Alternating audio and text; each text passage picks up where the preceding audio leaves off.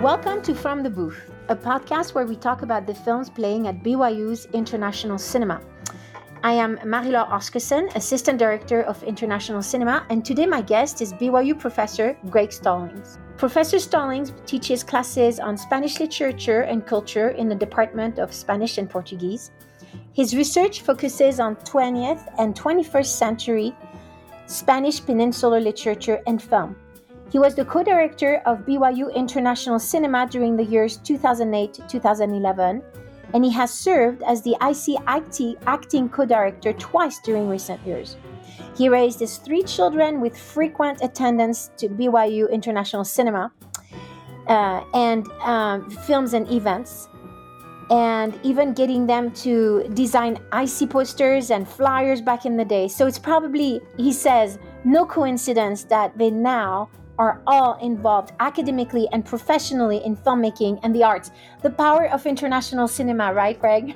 Right. Yeah.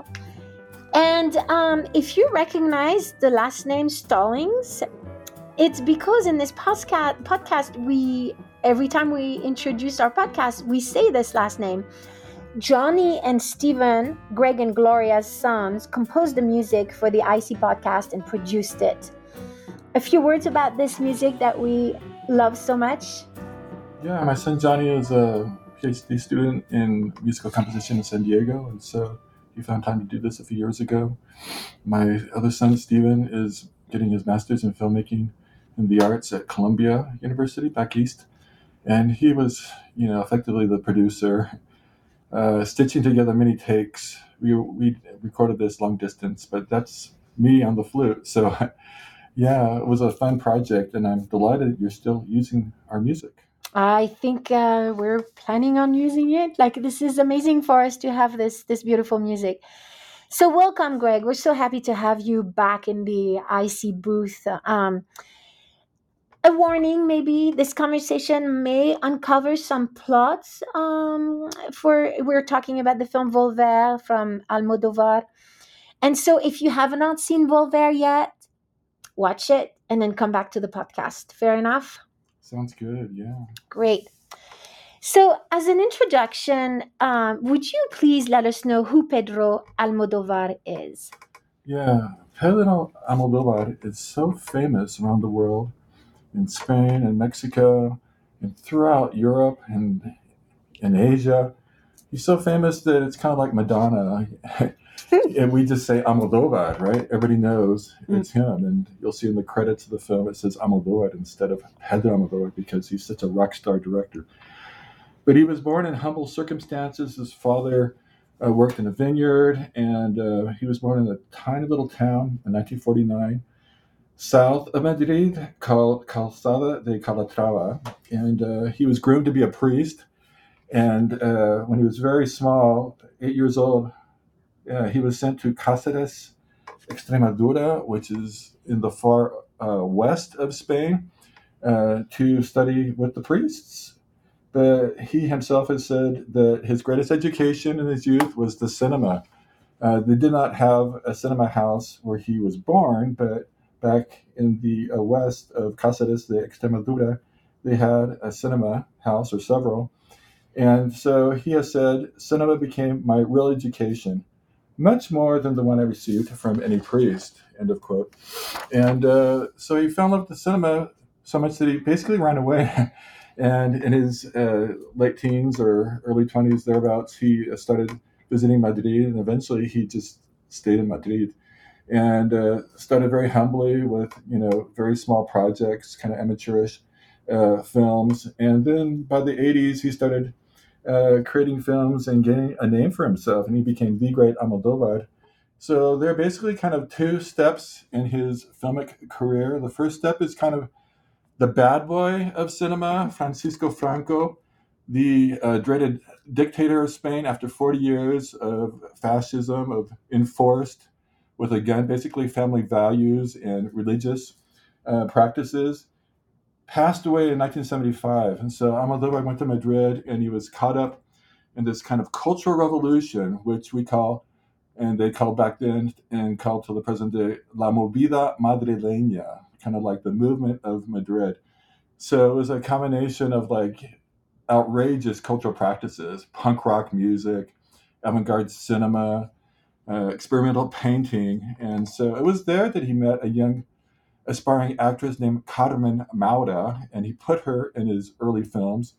And she became a major star along with him. And Carmen Maura, in fact, plays the grandmother, the ghostly grandmother in this film, Irene. And so that's the first half of his career, which to me culminates in 1988 with his comic masterpiece, Mujeres al borde de un ataque de nervios in Spanish, Women on the Verge of a Nervous Breakdown, which was nominated for an Academy Award, which that film and several others that he made in the late 80s starred a young Antonio Banderas. He became a superstar with Almodóvar. So that's the first half. The second half oftentimes stars Penelope Cruz, and we see one of those films for the schedule this week, Volver. But she's been in several of his films, and they're kind of more mature. They're kind of more, thoughtful, reflective. They deal with the ghosts of the past, although he never mentions Franco in any of his films until very recently. His last feature film, Parallel Mothers, which also stars the great Penelope Cruz, in fact, overtly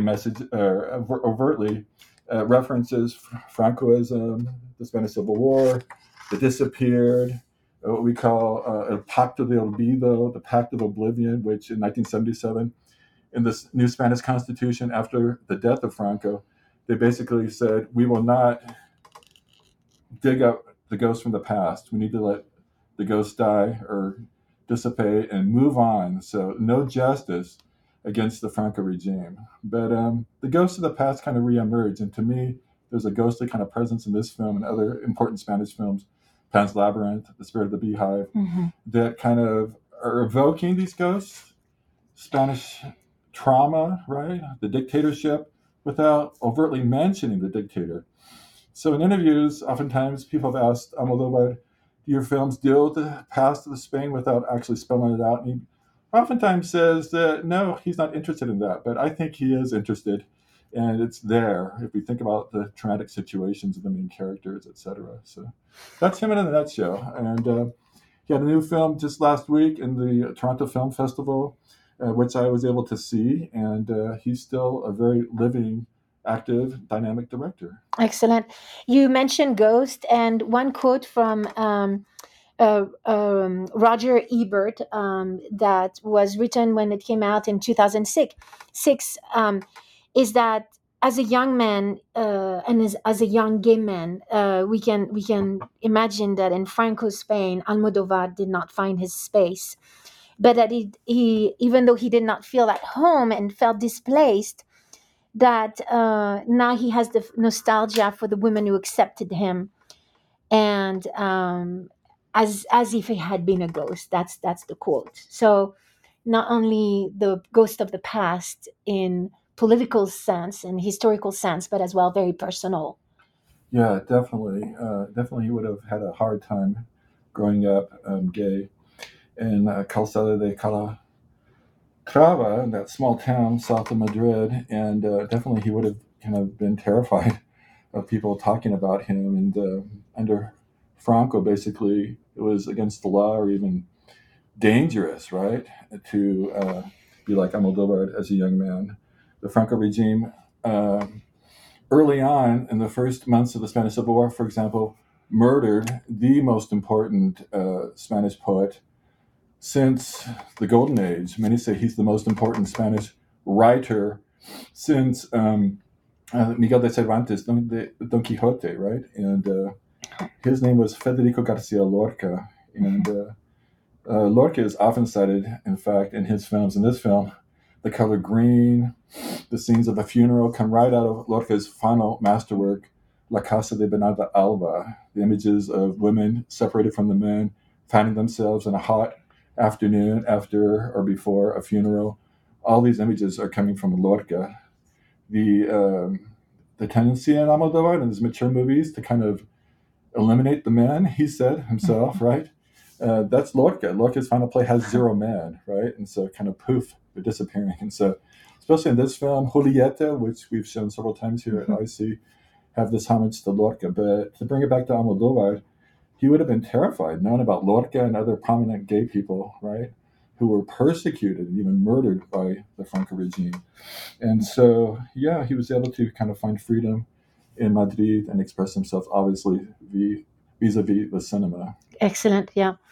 Would you talk about the evolution of Volver and how other films that he had made before influence or just kind of like is the natural continuity of his work?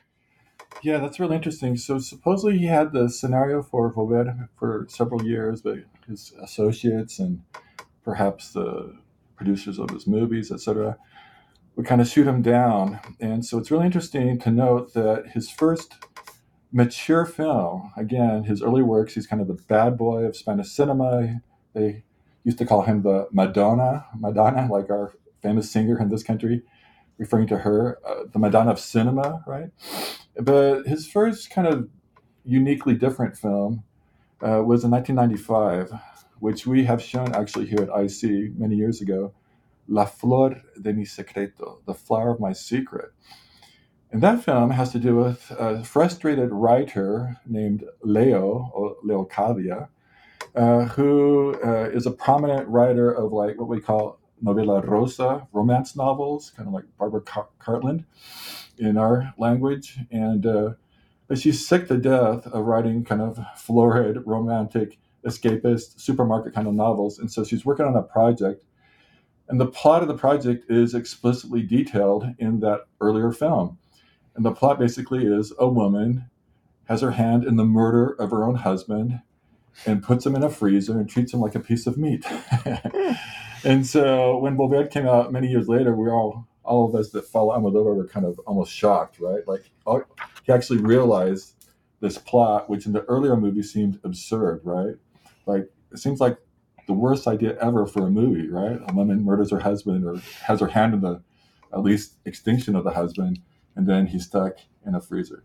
And yeah, it's so poetically rather, realized that I think everybody thinks that's the best idea ever for a film. It's probably his most celebrated film in recent years, Volver. Yes, definitely very famous, very popular. So Almodovar is also very famous for his visual poetry. What are some of those visual leitmotifs that our students, our viewers, our spectators should be aware of and notice? Yeah, so that's a really good question. And he is really noted for his mise en scènes, right? His kind of almost staged details in his shots. And we could start with the colors. So uh, even in his earliest films, there's a certain kind of symbolism to his colors. Blue, which if we think of films like Il Postino, right, and so many films, right, Under the Same Moon, blue oftentimes is a positive color in cinema, right? It symbolizes water, rebirth, maternity, right, the unconscious mind. But blue in Almodóvar, since his earliest films, has a negative kind of symbolism. And that's probably because blue was the symbolic color of Spanish fascism. Spanish fascism was kind of invented by a young, charismatic conservative named Jose Antonio Primavera, who was always wearing dark blue colored shirts. And that caught on. And so other young fascists started wearing that same color, and it became like the norm and the popular kind of color, dark blue. And so Spanish fascism is called La Falange. And it had kind of its own unique kind of take on fascism. But the colored shirt thing obviously kind of makes one think of the brown shirts in Germany, the black shirts in Italy. So this dark blue color is negative for Almodóvar, or light blue as well. And so keep your eyes open if you haven't seen the film or if you rewatch it for the color blue. The color blue, especially in his early films, is obviously symbolizing negative things like hypermasculinity, fanatical conservative values, fascism, evil men, bad boyfriends. The color red, on the other hand, seems to symbolize something very different. Repressed women's voices finally erupting, being heard. The political parties that were opposed to fascism historically communism, anarchism. These things are never kind of overtly suggested, but it's kind of there, right? Mm-hmm. So constantly we see Penelope Cruz with a red blouse, right? Her evil husband, spoiler, is wearing blue. Yeah. And so it's something to kind of keep in mind, these colors. But in this film as well, and other kind of more mature films, all of a sudden we see a lot of the color green. Mm-hmm. And the color green, to many of us, suggests the great Spanish poet again, Federico Garcia Lorca, his most famous poem, which every Spaniard knows. Every school child has this memorized. Verde que te quiero verde. Verde viento, verde ramas. Green, I want you to turn into green. Green trees, green wind. The color green permeates this film as well and often has to do with kind of rebirth, death rebirth, kind of a flowering of one's lives. And so pay attention to green as well. Agustina, for example, she lives in this space which is almost entirely green. Green chairs, green tables. The restaurant where the main character, Raimunda Penelope Cruz, will kind of have a rebirth is also green as well. Yeah. So these are the colors to pay attention to. And one more thing is the image of kind of like bars, like parallel lines, usually kind of vertical, but sometimes horizontal, meshed with flowers from the very first images of this film when they're cleaning their tombstones, right? These women are in a cemetery, Penelope Cruz included, cleaning tombstones of their beloved, departed loved ones. There's this juxtaposition of lines with flowers. And so pay attention to that as well. I think it's a Hitchcockian kind of image. When we see lines in Hitchcock, according to great film critics like Tom Cohen, it signifies the cinema. Cinema kind of film stock has this kind of image of lines, right? Horizontal lines cutting into vertical lines. But with Almodóvar, the flowers seem to suggest that, like, the flowering of cinema, right? Rebirth vis-a-vis going to the movies. And so this has to do with the plot as well, and that she kind of is reborn as she serves food to this film crew. And again, this is a leitmotif which is constant in this film. And at the very end of the film, there's a kind of in the credits, right? There are these kind of drawings or paintings of parallel lines which start moving, and then flowers emerge from the lines. I mean, but this image goes throughout the entire work, so pay attention to that as well. And the clothing and blouses that she'll wear in the background and the apartments, parallel bar lines with flowers. Beautiful. And actually, that first scene, that's so striking. There is this right to left tracking shot, and it feels like we're taken into the past with these women washing the tombs and making them so clean and putting flowers, and then it stops. And it feels like this is a really good introduction to the film, who is anchored in the past, but as well in the present. So that first scene is beautiful. Now, Yeah, and the music too, to mention, is from an operetta, which is based on a play by Lope de Vega, who is like the most famous writer from the 1600s in Spain, besides Cervantes. And the melody is called Las Espigadoras, the Gleaners. And that play from 400 years ago had to do with working women, humble women, working in fields, banding together, kind of helping each other out. And so that's a evocation of a literary past, right? So that's fascinating that you also see that kind of nostalgia for a past yes, since the very beginning of the film. Almodóvar is often associated with postmodernism. What are some postmodern themes that you see here, and how does it encompass so many different aspects of life? Yeah, that's a great question. And postmodernism is often associated with kind of metafiction, self-referential works. And many say that the whole thing began 400 years ago with Don Quixote de la Mancha, which is heavily metafictional. It's always talking about itself. It's a book about books. But Almodóvar also, since its earliest films, oftentimes has to do with filmmaking. And so there are images of like mise en abîme, frame within a frame. It's not so heavy in this film.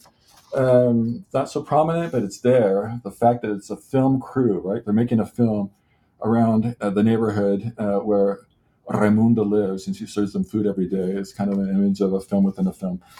But especially with postmodern style, we think, and Almodóvar especially, of this tendency to create works which are kind of stitching together many, many works, many, many genres and styles in a kind of sea of intertextuality. So his films are like a brilliant mosaic of constant intertextual works. And he himself has said the following, quote, "You can say my films are melodramas, tragic comedies or whatever, because I used to put everything together and even change genre within the same sequence and very quickly." And so that's the amazing thing, is that we'll have like an evocation of Hollywood 1950s melodrama directors from the 50s, like Douglas Sirk, Women Are Crying, and then within the same sequence, 30 seconds later, it's screwball comedy, evocation of films like Bringing Up Baby by Howard Hawks. And so, yeah, it's a brilliant kind of collage or pastiche or crazy quilt of all kinds of references. I already mentioned Lorca, but definitely Lorca was fascinated by ancient Greek tragedies. And that image of Penelope Cruz with that knife full of blood